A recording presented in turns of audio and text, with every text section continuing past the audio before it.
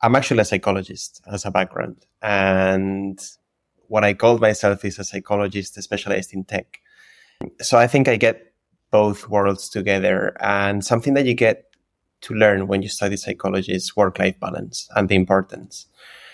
So here I'm answering you saying that how do you keep work-life balance going without going loco, as we say in Spain? So what's more important is to be organized for sure. Get targets going on. If you have any KPIs, put them onto work. Get some sort of software that is going to help you on the way for sure. Also, I think I'm lucky with my product because I get to be the owner of my own product. So if I say stop, we stop. For example, now I'm getting a few days off in Italy, and that's something that I need to enjoy in order to disconnect. Hey, Bob WP here, and welcome to Do the Woo, the WooCommerce and WordPress Builder Podcast.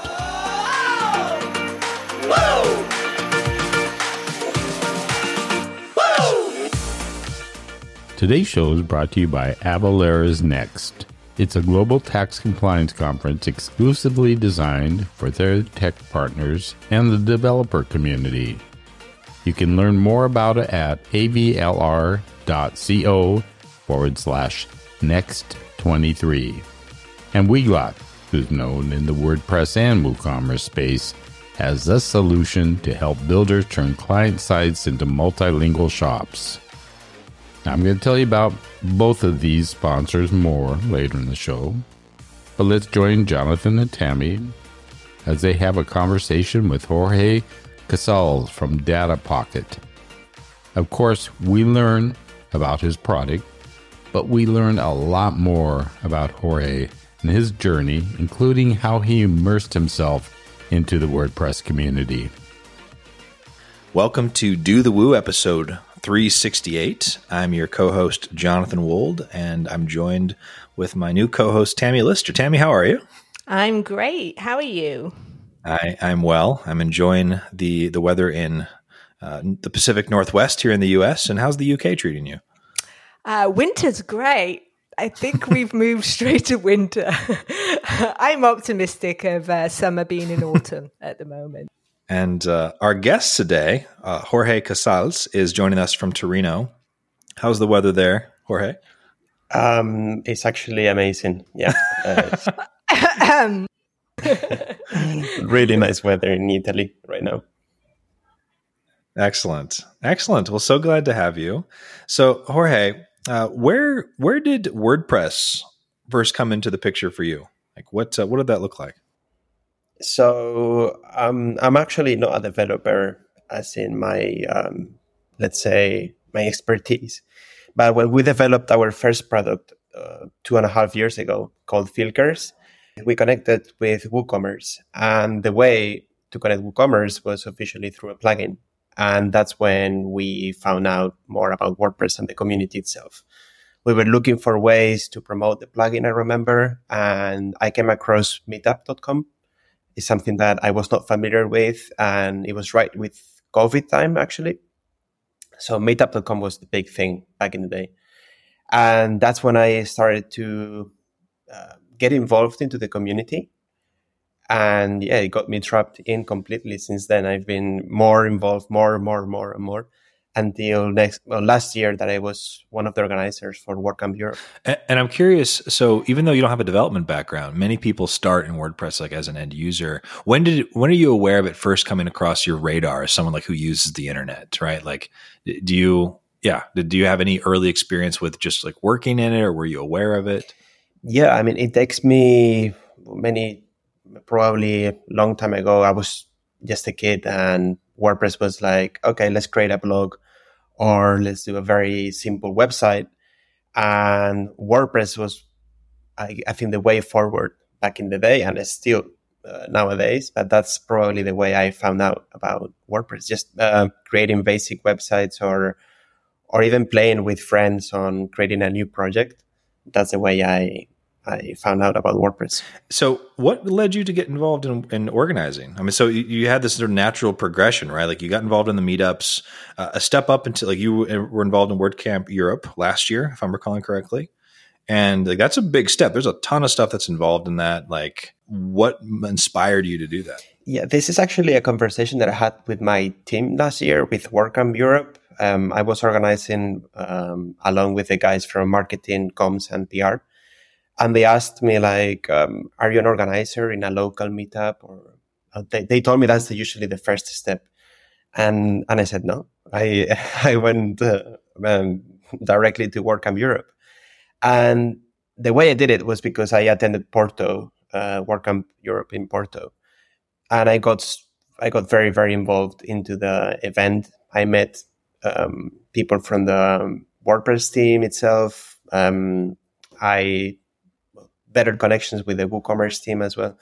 And they said, hey, Jorge, I know you play with plugins and develop products, but you should get involved somehow. And that's when I actually applied for WordCamp Asia, I remember, to try and be a speaker. But I got rejected. Happens to all of us. But I applied for WordCamp Europe. Yeah. I mean, it's very difficult, obviously, to have a very nice topic and get accepted is a big thing. So I went to apply as an organizer, and I got accepted, and greatest experience so far within the WordPress community. Yeah, it's interesting. So you've had that experience, and that's like a lot of folks. Yeah, will start out with doing local meetup, something else, but you just jumped straight into WordCamp. And for you, as someone who's like newer to the community, what was it like from that perspective of also like organizing? Was that, like what are things that you noticed? Like what made that, what stood out to you about that experience? Well, for me, that's a very good question, Jonathan. So the team that I got involved in, I started to understand as we went with the time, that some of them were already on the previous year, either organizing or volunteering somehow. So I saw a lot of expertise already going on, and I felt like I was the new one, which is perfect because I got to be like the little kid that got taught on how to do things. But the good thing about WordPress, the community, and how WordCamp Europe is organized is that you get a lot of meetings going on every week. There's a Slack channel going on all the time. And all in all, in my experience, I thought it was going to be way easier. But when it comes to the truth, there's a lot of work to do. And I got told by Matt Ross and Steve, hey, Jorge, when we get closer to the actual event, you're gonna work harder probably than in your own job. And it's true. I mean, the last weeks are madness. There's a lot going on. Announcing the speakers, social media going all the way. There's people giving hard feedback, which is very important in the PR team. When maybe someone just tweeting something, well, it's not tweeting anymore, but maybe when someone tweets something that is, okay, how should we answer this when it's an actual, direct feedback onto WordCamp Europe organization. So there's a lot of things going on in there that has to be very well managed and loads of work, to be honest. And I think I saw you around, Jonathan, during WordCamp Europe, but we didn't get the chance to see each other in person. But yeah. So Tammy, one of the things that you and I have talked about is this. There's so much, like when you're volunteering on a project like WordPress, and then I think WordCamps are a bit of a microcosm of that. So similar stakes in some ways. Like there's a lot of expectations. There's a lot of like they're representing the project. There's a lot of pressure that often isn't seen. And like Tammy, you were actively involved in Gutenberg for years. Mm-hmm. When you hear someone like Jorge saying that experience, especially for a newcomer, like how do we talk more about, I guess, that pressure component of it? Because I think that's very unspoken. Like a lot of people aren't aware.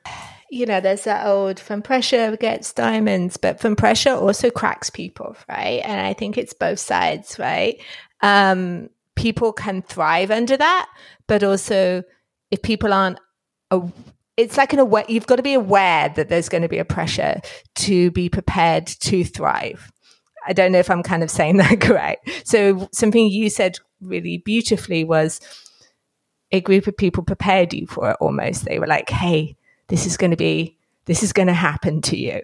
So you kind of knew this was going to happen to you. And I think that's it, like preparing people, like unexpected pressure, the worst kind of pressure, I think. I'm super curious as well, because something that I've experienced is my past learnings really came to the front, and my past careers and all the things that I knew when I was under that pressure. And not just having like one string to my bow and all those kind of like phrases that we use. So what from your past skills did you fall back on? What do you think is really useful to have in your kit when you are under that kind of pressure? I would love to know.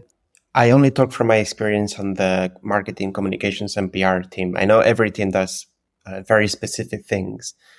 Another good thing is that we get to collaborate with the other teams. There's something called bridge roles that, for example, I was the bridge between design and marketing. So I was talking with Lina and then passing over to Steve and back and forth. On my daily basis, I'm more specialized on marketing, growth, business development, and how to grow products. So I got asked by one of the global leads, Jorge, what do you want to do when it comes to the day? Because we get to do lots of things on the preparing stage, but when it comes to the event, you have to do one specific task. And I saw that maybe social media management, social media strategy was maybe the weakest point. So I took that skill onto the event and I took care of it along with my colleague Kartik. And both of us, we work in back to back on making it possible, because I'm telling you that the account gets crazy on those days. All the social media accounts, especially Twitter, super crazy. So, I mean, I guess one of the skills that I took from my daily job or daily, my professional life onto Work and Bureau was working under pressure for sure, and making sure that we delivered the best possible with the time and the assets that we had in hand during the event. Jorge, what I'm curious about, because one of the things that we talk about in WordPress, and one of the general values from an organizational perspective, is giving people opportunities to develop new skills and to have experiences that they might not have otherwise. So on the one hand, like, you played to existing strengths, right? Which is an important part of like how we bring our values. Like, okay, what are we already good at that we can bring to the table? For you, were there any new experiences or any new skills that you feel like you were able to develop or start opening up the door to in the context of your volunteering? I think probably I got to learn all the... So again, it was marketing, comms, and PR all together. They were talking about separating these, but they're now together throughout the way. So for 9 months that we organized the event, I got to learn a bit from PR, which is something that probably maybe not my weakest point, but something that I was not specialized in. It's true that when it came to the event, I was not on the PR side, which maybe next year I can ask and maybe be more involved, because I would love to learn more about it. I think it's a team that is very much under pressure, more than the social media team. So I got to learn a bit about PR. So I think I'm answering your question here. And hopefully next year, if I get accepted, I would love to focus more on the PR side for sure. And had you worked with volunteer organizations previously? Because I think that's a whole thing in and of itself. Like, had you had volunteering experience prior to this? From something that is totally different. When I was 18 years old in the UK, there's an organization called Age UK that helps the elderly to maybe, for example, teach them how to use Skype back in the day before Zoom. So yeah, I was teaching a 90-year-old lady to use Skype, for example. It's interesting you say different, because I kind of feel a volunteer is a volunteer and you bring your whole skill set. So I think there definitely is something there. I also have a question that's not always asked. How did you keep yourself healthy and going during this time? Because I think it's also really important. You have your day job, you have your thing that you're volunteering for. How do you kind of keep everything like that going at the same time? Because I think it's really, really, it's one of the biggest questions. Like, how can I make this all fit in? Is something someone will always ask. Like, the rewards are definitely there, right? But how can they keep everything going? I think that's an amazing question, to be honest. When people ask me like, "Hey, Jorge, how old are you?" or "What are you doing with your life?" Even my closest friends don't know what I do on a daily basis. I'm actually a psychologist as a background, and what I call myself is a psychologist specialized in tech.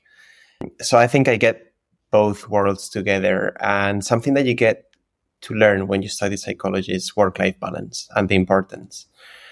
So here I'm answering you saying that how do you keep work-life balance going without going loco, as we say in Spain? So what's more important is to be organized for sure. Get targets going on. If you have any KPIs, put them onto work. Get some sort of software that is going to help you on the way for sure. Also, I think I'm lucky with my product because I get to be the owner of my own product. So if I say stop, we stop. For example, now I'm getting a few days off in Italy, and that's something that I need to enjoy in order to disconnect. Jorge, I'm curious on the KPIs point, because in the context of so the context for this, the framing is how do you sort of maintain that balance or make sure that you're in a good spot?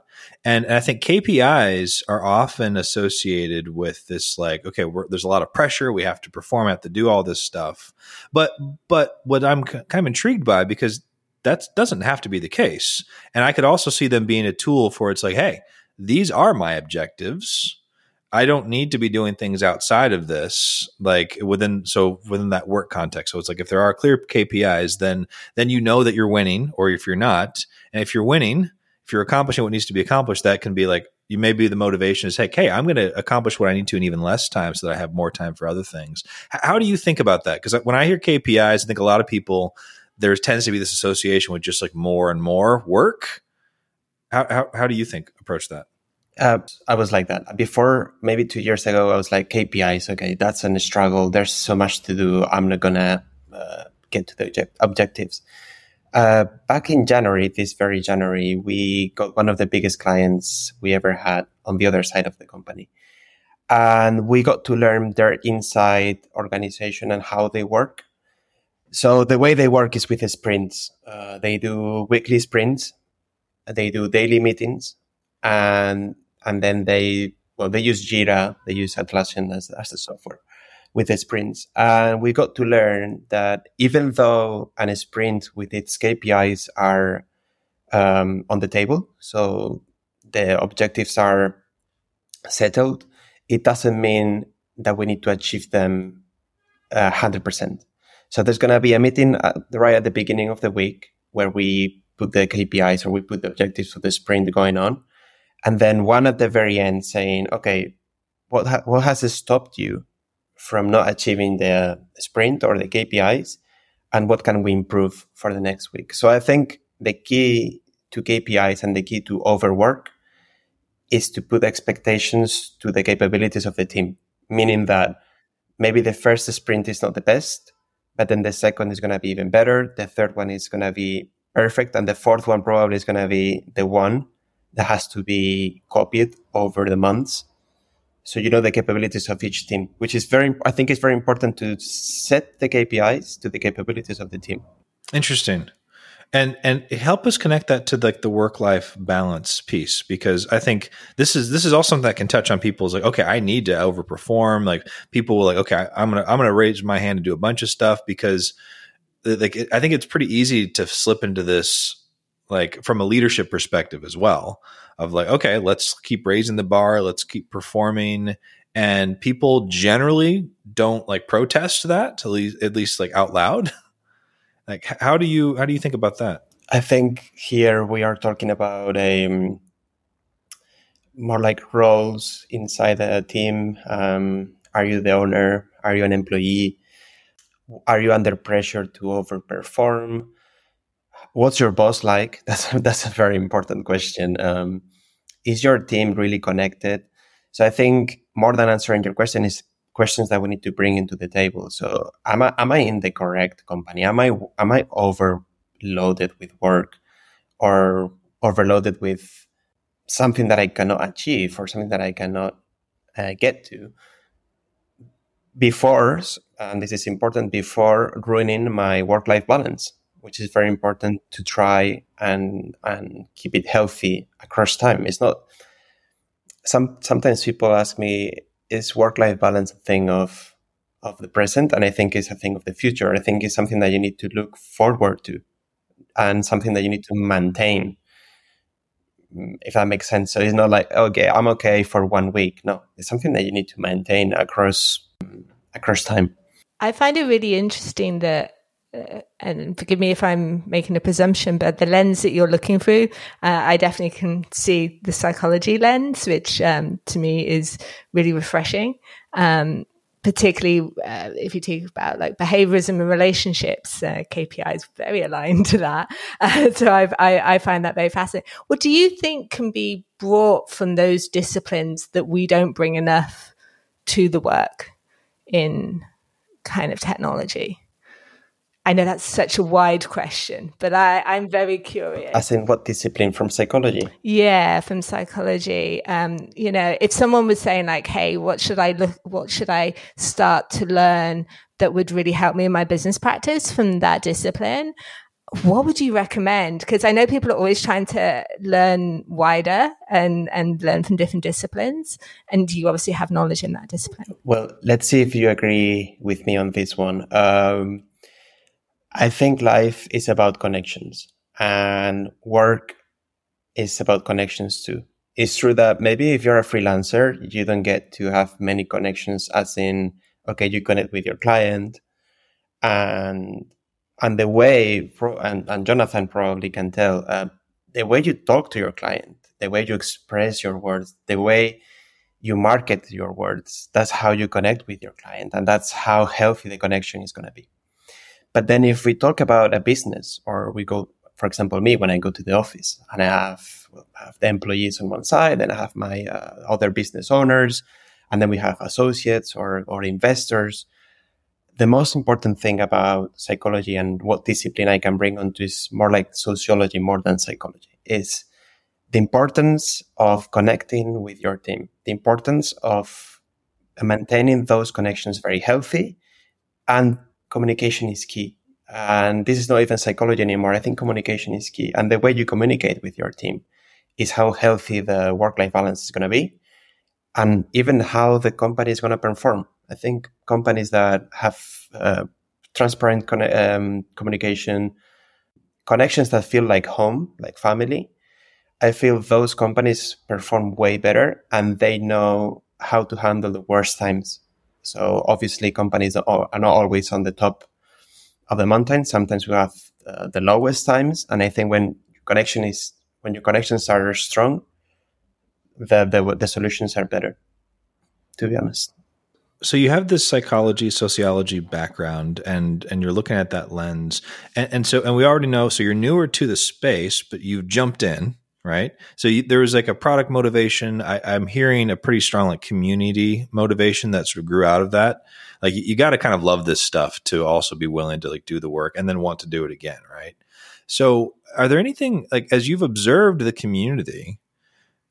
And you have a volunteering background of your own, right? Like you've done other things in the past. Is there anything that stands out to you from like a psychological or sociological perspective that's interesting to you about what you see in WordPress? Anything unique about it? I'm curious. Yeah. This is something that I speak, for example, in my office when I tell them, hey, I'm collaborating with the community or I'm doing a talk in this meetup, or hey, I'm going to Meetup Madrid or Meetup Pontevedra. They're like, Jorge, why are you doing this? And obviously I'm building connections, but the way you feel in every single event that has to do with WordPress, it hits different. And I always say the same. The community, I think, is the healthiest community I've seen in my life. The growth of the community is amazing, and I think we stick together and we help each other seriously. In when I got to Athens, I didn't know anyone almost. Maybe I knew a few people from the screen, but I felt so welcome. And I think I'm answering here that the WordPress community feels like home. Seriously, it's like a family, but huge, obviously. And I think it keeps growing. So I'm happy to see that. The key piece for me, the way that I've best been able to articulate it so far is like there's this, it's like shared ownership piece that when I see you come into WordPress and enjoy the benefits of it, I feel this like incentive to help you succeed in that, like, and part of it's not even altruistic, because I think when you have this like shared ownership piece, it's open source, and whether people realize it or not, I think there's this sense that if we help someone else succeed, we're also helping ourselves and we benefit from it. And so I think there's lots of altruism, lots of people who just give generously. That's there. That's a part of it. But in my experience so far, the glue, like the energy behind it is rooted in this idea of shared ownership, which to me is like a psychological thing, right? Where it's like, okay, if I'm looking at this, if I can help Jorge succeed in what he's doing, I'm motivated to do so because I also benefit. I'm curious, do you align with that? Do you have a different take on it? Like, how do you think about that? Yeah, for example, when I attended Matt's talk at the very end, and I think your words remind me of Matt's at the end. He always grabs up the event and he gives this speech about how WordPress is for everyone, and he always welcomes anyone that has any ideas, or even in Athens, we got very big questions brought into the table. And again, this feeling of shared ownership was writing the answers, saying, okay, we are hearing you. Let's put this into work. That doesn't happen in any community anywhere, for sure. If you go to Facebook, if you go to Google, if you go to Apple or any others, first of all, they don't have open questions. They don't give you the chance for the community to talk about anything. So here is Matt in front of us hearing direct feedback live. So I think that's the live feeling of shared ownership right there. He's telling you, let's work together towards something. You may not have your mindset on global tax compliance, but I'm betting your clients will feel much more at ease knowing you do. So to get on top of all things tax compliance, mark your calendar for September 20th and 21st for Avalara's Next, a conference exclusively designed for their tech partners and the developer community. You will hear from Woo experts like Becca Rice, who shares her wealth of knowledge about building and coding with tax compliance in mind. Plus, hey, you'll have a chance to win a tax-free $500 gift certificate from Amazon. So when you have a free moment, check out our show notes for the link to register for free. Weglot is known as an industry standard in the WordPress space to help builders turn client sites into multilingual shops. And as a supporter of the WooCommerce community, they are not only helping with the language barrier of Woo shops around the world, but they are also global sponsors in the WordPress ecosystem.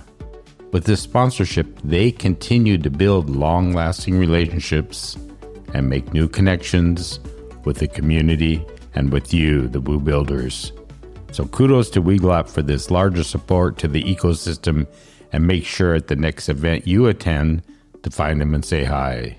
And you can always learn more about Weglot by simply going to their site, weglot.com. So Tammy, so you then were like working on the heart of like one of the biggest projects in WordPress, right? Like you're working on Gutenberg, which is, so if you take this concept of shared ownership, and then Gutenberg, it's a lot different now than it was early on, but there was a lot of like conflict around, there's a lot of pressure around it. And a lot of people who are like, okay, where's this going? Like this is, so I'm curious, Tammy, like one of the things you and I have talked about is like the benefits and trade-offs of being full-time versus part-time. And part of it's that pressure lens. How did you like relate with this concept of like shared ownership when you're working on this thing with all these stakeholders? Yeah. I think it's The bit that resonates with me, particularly as we're having this conversation today, is the communication piece that you're saying, because I think we're all from different cultures, so we all speak different languages. We don't all speak the same language at all. But we're speaking the language of WordPress. So we're speaking in the terminology of that project. When a new thing comes along, it is not speaking in the terminology of that project. So it's not the right peg to fit in the right hole. So that has to then either have the language bear with me. The language has to be formed around it to fit the existing language. The language has to adapt. Like language adapts, right? The English or one language doesn't start off being that way. It adapts and grows, back in the early days, there were maybe 10 words and then there were 20 words, that's how communication was formed, right? And communication language has grown and developed. And I think that that's the thing that you have to grow. That kind of strikes me that part of what we have, it's not a shared culture, because I don't think it is. Culture is the wrong word for it. I think it is communication of the project. And when you have that new thing, it does not fit that at all. So I'm really curious, because you came, I'm presuming you came after all of what we're saying of this newer thing that kind of fitted. So you don't have context of the thing that kind of people now talk about, of this event that happened with the new editor. So were you aware of all of kind of the new editor and this experience or not? And the conflict around it. Like there was a lot of controversy early on with like, hey, we're changing the way. There was some feelings like as we're going. To be honest, not really. It's true that over WordCamp Europe, I overheard conversations around it, but it's true that I'm not familiar with the conflict itself. So I was hearing you. I was very curious. And it's interesting to get your perspective, because I think that timing's just about right.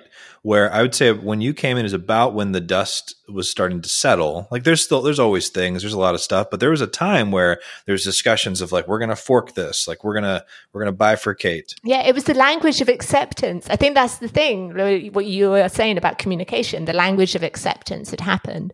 So it was spoken about as if it was part of the project, not as if it was, is it going in the project or is it not going in the project?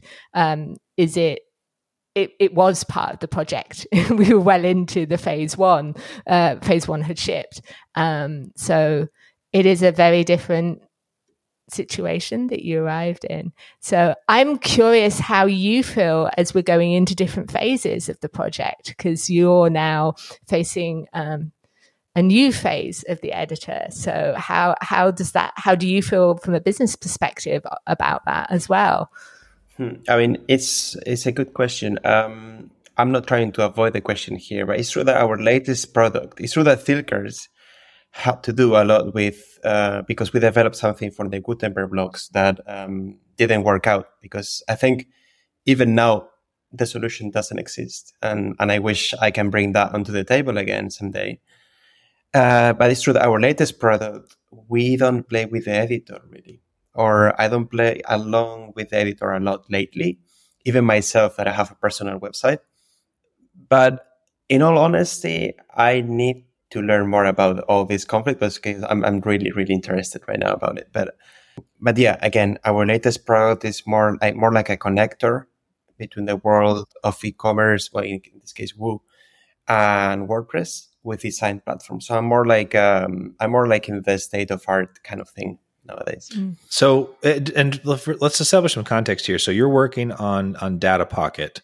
For someone who hasn't heard of it, like what is it? Like what's the problem space that you're focused on solving? Yeah. So Data Pocket is growing exponentially. It's true that we just hired, for example, a new developer that is going to put some new features which are amazing onto Data Pocket, which I wish to tell soon.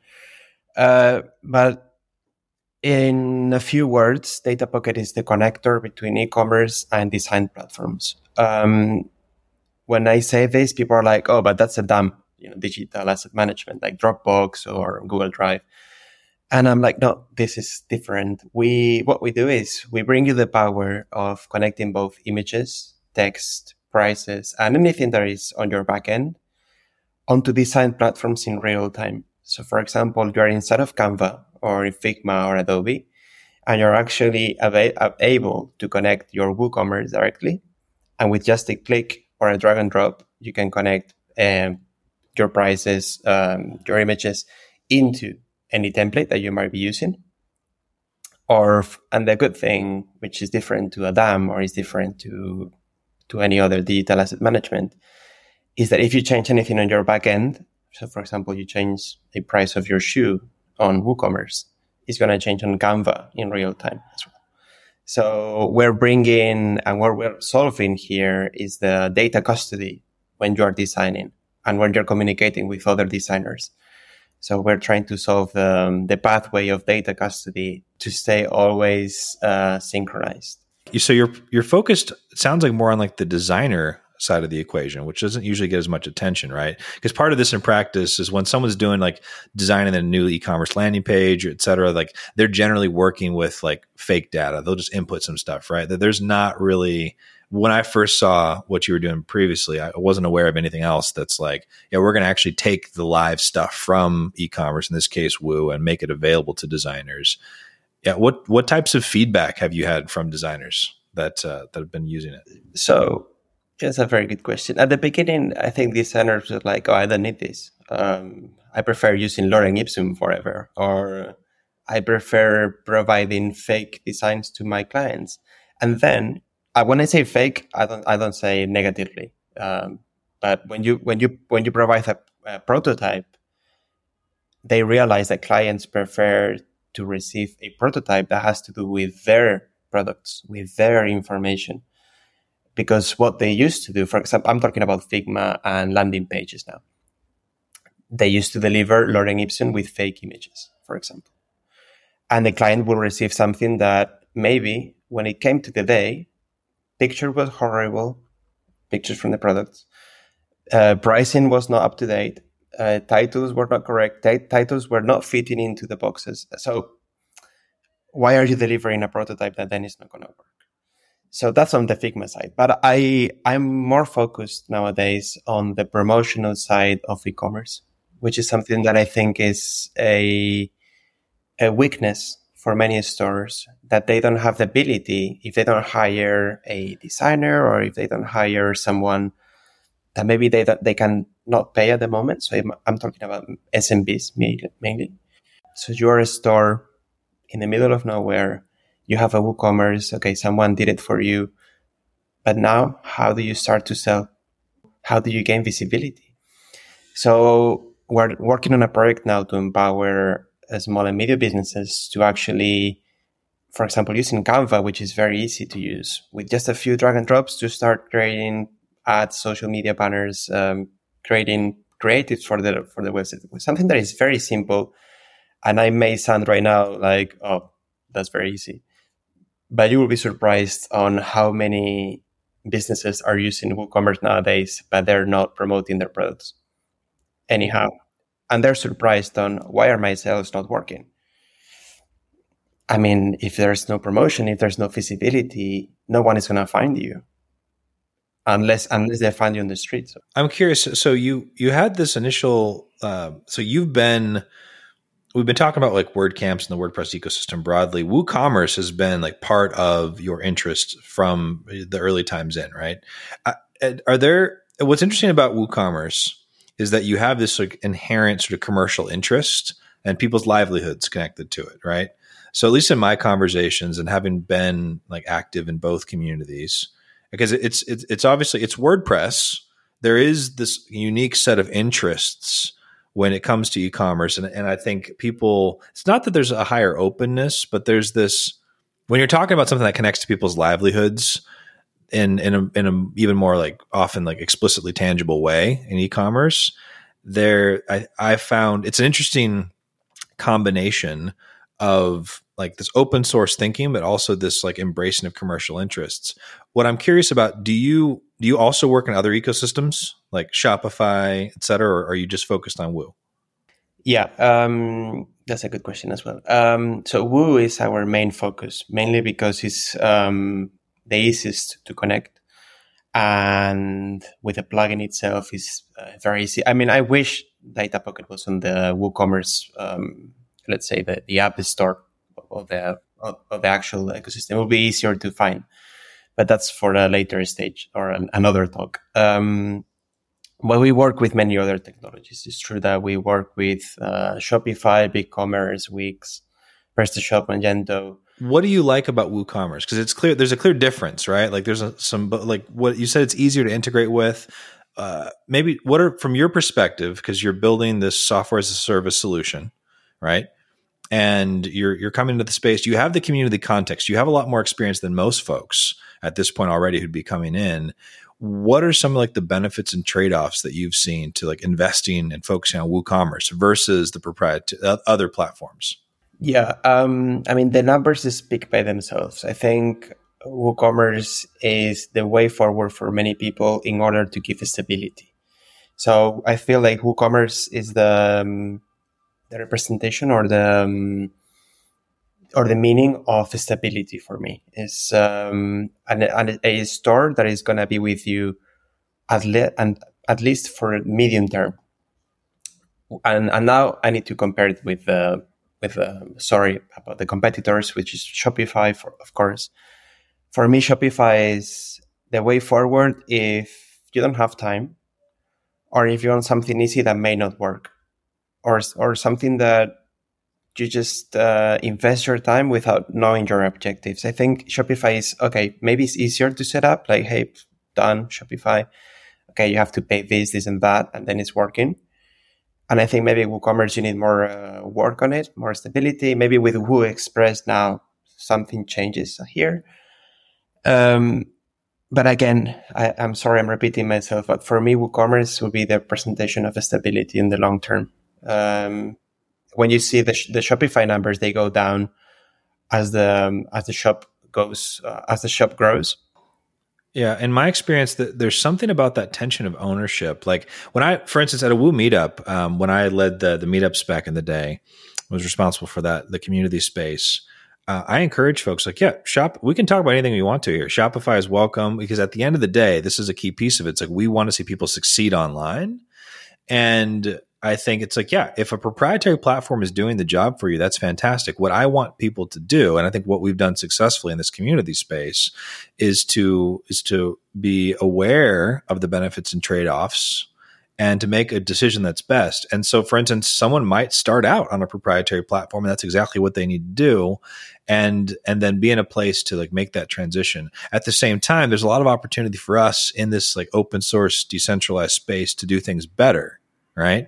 Where it's like, okay, how we can learn from sort of what's going on there. So that's cool. Like it's interesting. And I think it's one of the benefits that folks who are in this space can get from talking with someone like yourself, who you see multiple sides, right? You work with BigCommerce, you work with Shopify, et cetera. And sometimes I think this is part of like why we like to do episodes, like why we like to branch and like have a lot of variety. It's easy to get stuck in like one way of thinking. If this space is all you know, you can lose the benefit that you'd have by paying attention to what the proprietary platforms are doing. Yeah, no, 100%. That's cool. 100%. So I want to shift gears as we move towards a close.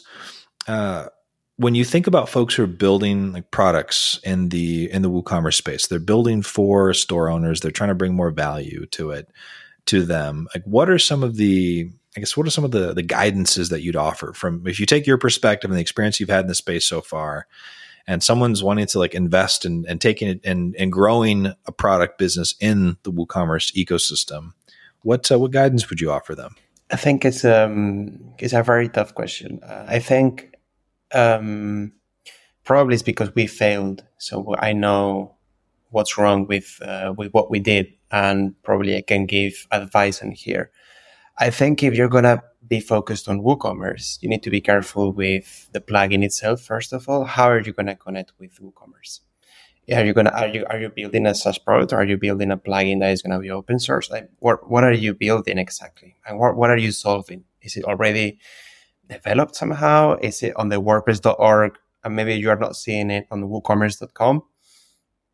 So again, I think what's more important is the roadmap of your product and your objectives, because what we felt when we developed Filkers is, okay, we got a great product, it's going to be on WooCommerce.com. And I think we need to understand that it's not that easy to get into WooCommerce.com officially. And if you stay on WordPress.org on the plugin directory, you might be shadowed, you might be left alone if you don't do the right marketing, for example. Or if you don't do, for example, what you're specialized in, Jonathan, in partnerships. I always follow your advice on grow through partnerships. And I think if you're building something on WooCommerce, and again, I bring that the psychology part, build connections that are going to bring your product in front of the audience, because if not, your product is going to go unnoticed, most likely. So I think it's very tough to start a new product on WooCommerce. I think it's difficult. It's a difficult task. But if you solve a real problem, then hopefully it's going to work out. But again, not by yourself. You're going to need help. This is one of the, and I'm curious, Tammy, for your thoughts on this. This is one of the big benefits and trade-offs of this space, because it's open source, because we have shared ownership, and because it's decentralized. Like like we need help from each other, right? Like you can't just sort of come into the space without connecting and have much of a chance, because you can have a great product, but if people don't know you exist, there is no sort of central spot, right? Like you have to kind of figure that out yourself. And I think back in the ye olde times, it was easier to get noticed as well, right? The plugin or any repo was smaller. There were less people there. There were less places that were ecosystems around. There was less kind of places that one person would go to and then they wouldn't go anywhere else. Even down to like there's a patterns directory and someone would think that that's the only place that patterns ever exist. And it's a small like analogy, but that's probably what people would think. If it's not in this store or it's not on this host that they go to, they probably don't think it exists as a plugin, or don't think it exists because it's not in their sphere of knowledge of what WordPress is.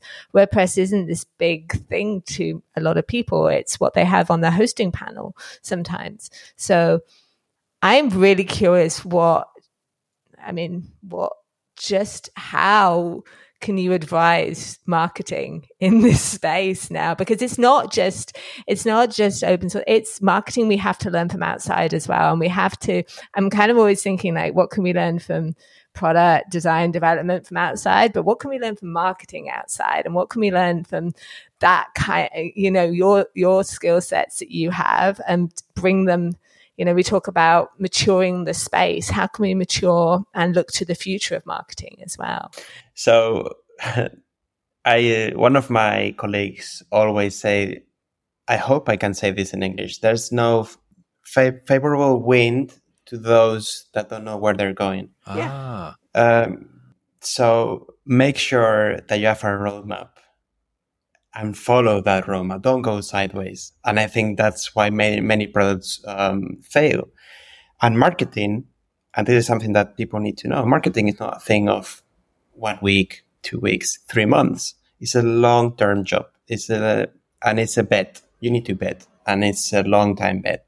And SEO, for example, positioning, making sure that you found the solution for people, it takes a long, long time. Building connections takes a long, long time.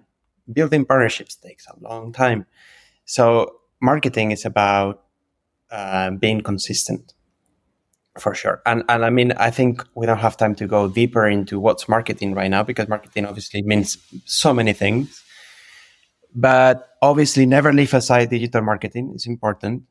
Make sure your analytics are up to date. Make sure that there's someone in-house that knows about ads, that knows about how to handle optimization of campaigns.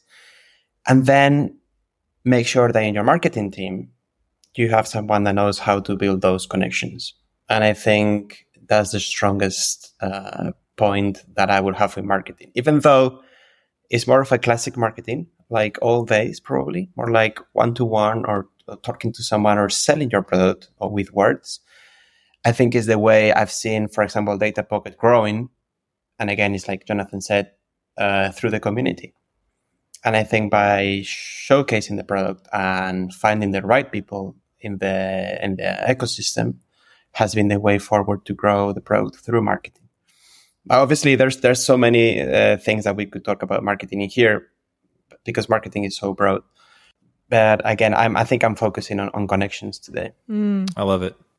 Jorge, really appreciate you joining us. Appreciate the work that you've been doing in the space. And it's great to see you. Excited to see the products that you're working on, the current and future, to continue to grow. And looking forward to seeing you in Torino. If someone wants to connect with you, what's the best way for them to get in touch? So I'm very active on LinkedIn. So if you look for my name, I should appear. There's not many people called like me, hopefully. So I think LinkedIn, it will be, we could have a really nice chat over LinkedIn. And then on X or Twitter, I don't know even how you say it anymore. I'm quite active in there. I try to be around every day, reading a few tweets and so on. So probably those two, even email, but I think LinkedIn and X or Twitter is best. Excellent. Thank you, Jorge, for joining us, and we'll see you at the next WordCamp. Yeah, thank you so much. Well, thank you so much, guys. Hey, Bob WP here again. I'd like to thank Jorge for the insightful conversation as well as his commitment to the WordPress community. Also, speaking of community, make sure and visit both Avalara's and Weglot's booth at WordCamp US next week and tell them Bob WP sent you. So until the next time, keep on doing the woo.